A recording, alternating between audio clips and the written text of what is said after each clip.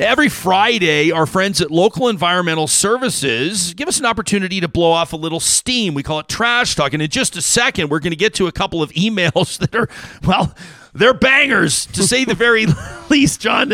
One of them in particular. I'm ready. I don't know how I'm going to make it through this one. I'm looking forward to it. But before we do, I want to give you a quick shout out here. This is Kaysen Fuser. And Kaysen, at just 7 years old, was attacked by a cougar.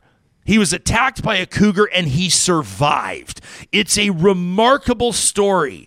And we wanted to let you know that coming up on Monday, Kaysen is going to be serving. He's going to be feted, John. He's going to be celebrated as the mayor of the mall. Yeah, that's right. He's going to be at West Edmonton Mall coming up on Monday, March 13th. He's the mayor of the mall in partnership with Stars Air Ambulance and Local Environmental Services. And he's going to have an unbelievable experience, an event, this day-long event tailored specifically to his interests. Okay, so he's going to get VIP access to the attractions. He's going to get shopping sprees at his favorite stores. He's going to get a night at the Fantasyland Hotel. Of course, this all in celebration of a young man that survived an experience, an unimaginable experience, receiving including immediate medical attention and critical care and transport provided by Stars. It's a good news story out of a nightmare scenario.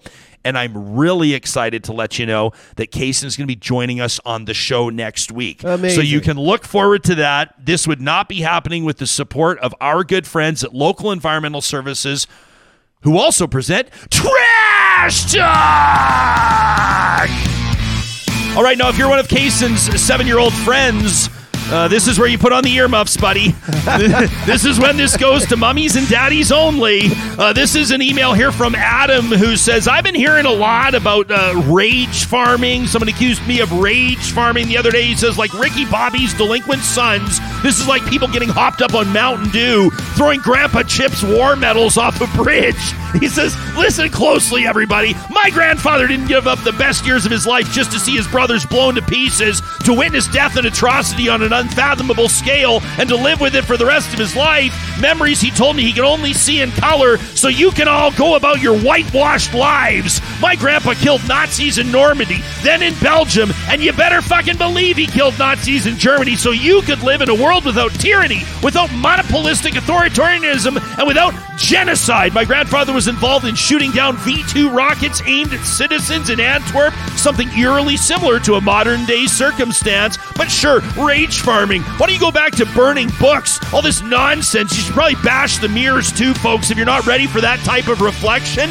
The Conservative Party of Canada is now the elephant on a pimple's ass, and that's your fault. But I'm not going to angry crop about that. In fact, I don't give a crop. You see what he did there? Yeah. Go farm for yourselves, and farm yourself quickly before you ruin the soil. That from Adam. Metaphors abound when it comes to Adam's Trash Talk submission. And this one from Gabriel. This is the one I told you about, Johnny. He says, Ryan and John, 2 things to lovingly toss at you both.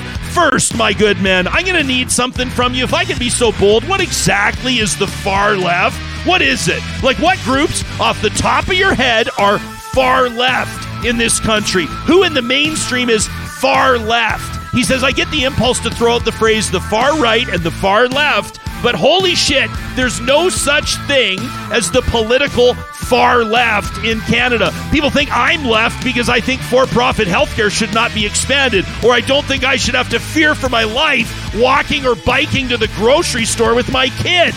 And this ties into my second point, says Gabe. Left to his own devices, Pierre Poilievre would 100% proudly inhabit the space taken up by the far right, where this stupid German politician hangs out. The one you were talking about earlier this week, Jespo. If it wasn't clear to people before February of last year that the far right exists in Canada, then it would be hard for it to not be clear now. Poilievre has been in politics since he was in his early 20s. It's very, very, very fucking clear who he is. And I feel like he's going to be set up by the media like Donald Trump was when all commentators would say in unison that he turned a corner and he started sounding presidential after one of his stupid State of the Union addresses. Pierre is your run-of-the-mill shitbag politician who people somehow think is capable of caring about them. He does not care about you. He's more than happy to court and cover for people who want to actively harm others, people who hold less power than they do. And then Gabe says, love to you and Johnny and all the shit you take from armchair assholes like me every single week. We love you, Gabe. Johnny wouldn't be cueing the live studio audience if he wasn't having that resonate with him. You can send us, these are real emails, your trash talk to talk@ryanjesperson.com. You could be featured in a future edition of Trash Talk. Don't forget, we release it as a standalone on our podcast. Thanks for subscribing there. It comes out on Saturdays. You can also find them on our YouTube channel. Thanks for being one of the 10,000 plus that subscribe to our YouTube channel. Let's get that to 100 grand. That's going to happen when you start telling your friends, when you start sharing our content, when you like and subscribe and all the other cool stuff that helps a show like this grow. We love you guys. Thanks for showing up for the real talk. Have a safe weekend. We'll be right back at it Monday morning.